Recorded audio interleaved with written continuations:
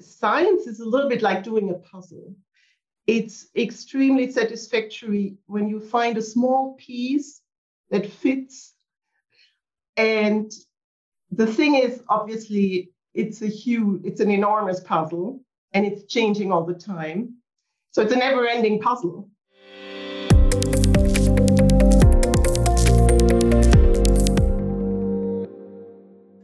Hello and welcome to the Cabby podcast. I'm Joanna Slozak. In this special episode for International Day of Women and Girls in Science, we're talking to Harriet Hinz, Cabby's Global Director of Invasive Species, about her love for science and her work on invasive species. So my name is Harriet Hinz. I always worked at Cabby in Switzerland, started as a PhD, then became a project scientist in the weed section, then became leader of the weed section.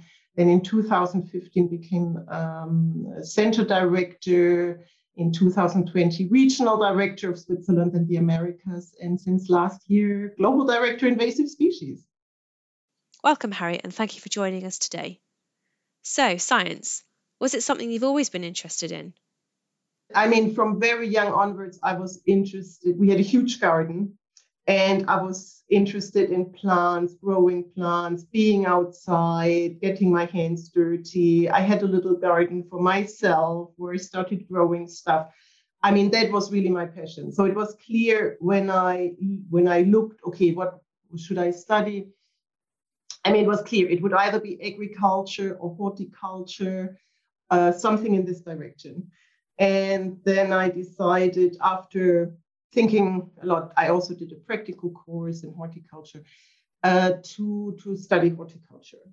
But then during the course, we had a very good teacher in pest management who told us a lot about biocontrol, how to about the different pests that you can find. We did a lot of we went out in the field, and that was really when I became more interested in biocontrol. And what is it that you love most about science? As a child, I really loved to do puzzles. We used to have, between Christmas and New Year, usually a huge one that the whole family would engage in for several weeks. And science is a little bit like doing a puzzle. It's extremely satisfactory when you find a small piece that fits. And the thing is, obviously, it's an enormous puzzle, and it's changing all the time. So it's a never-ending puzzle. And the field of invasive species, what drew you to that?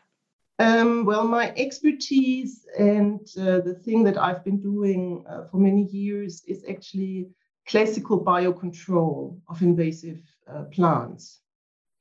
So this is really my passion. At the time when I started working at Cabby in Switzerland, we had a lot of projects on invasive plants in extensively managed pastures, grasslands for North America. And it was just amazing to see these pictures, thousands and thousands of hectares being invaded by one plant species. Were there any scientists that really inspired you on your journey through science? Well, when doing my MSc at Imperial, I was very lucky to have Mick Crawley as a lecturer. He's a world-renowned expert in ecological relationships between plants and herbivores. He was really very inspiring. He was smart, gave great lectures, but was also very approachable. I mean, you could see him in the evenings in the bar and just talk to him very casually. Is there anyone else you admire? I always admired Maria Merian, a German-born science illustrator. And she traveled in the 17th century to Suriname, Dutch Guyana in South America.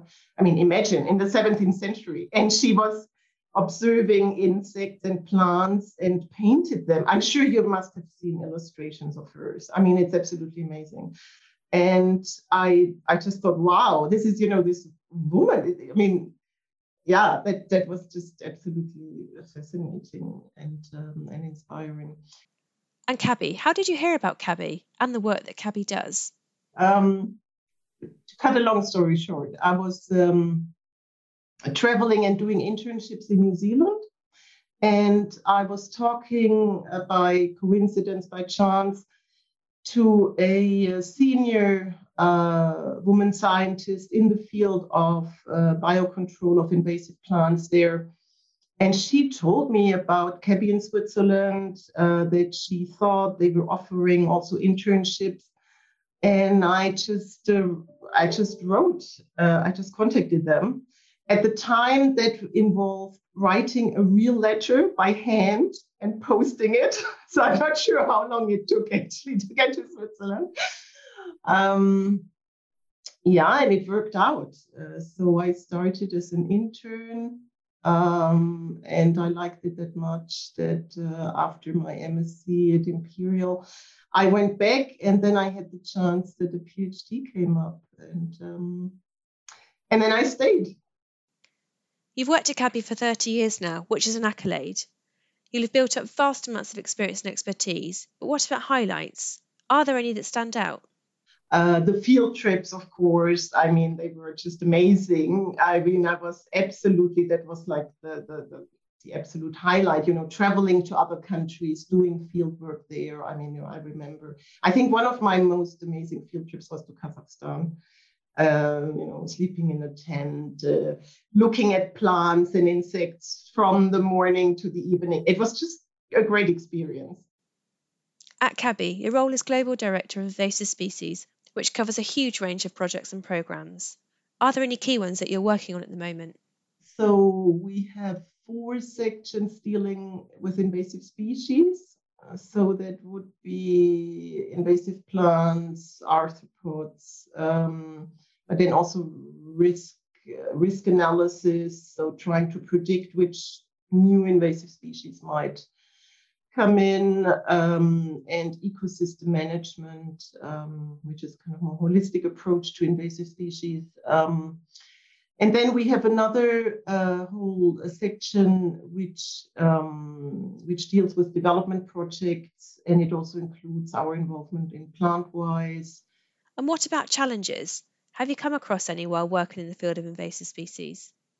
I think it's important to mention that it can feel a bit like a Sisyphus work.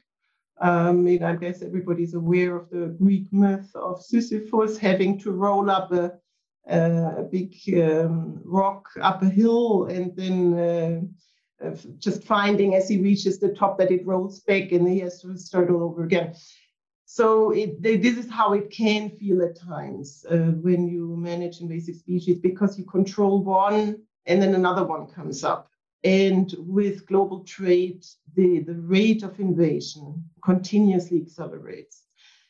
So I have to admit that it can be frustrating. What advice would you give to young girls wanting to work in the field of invasive species or science in general?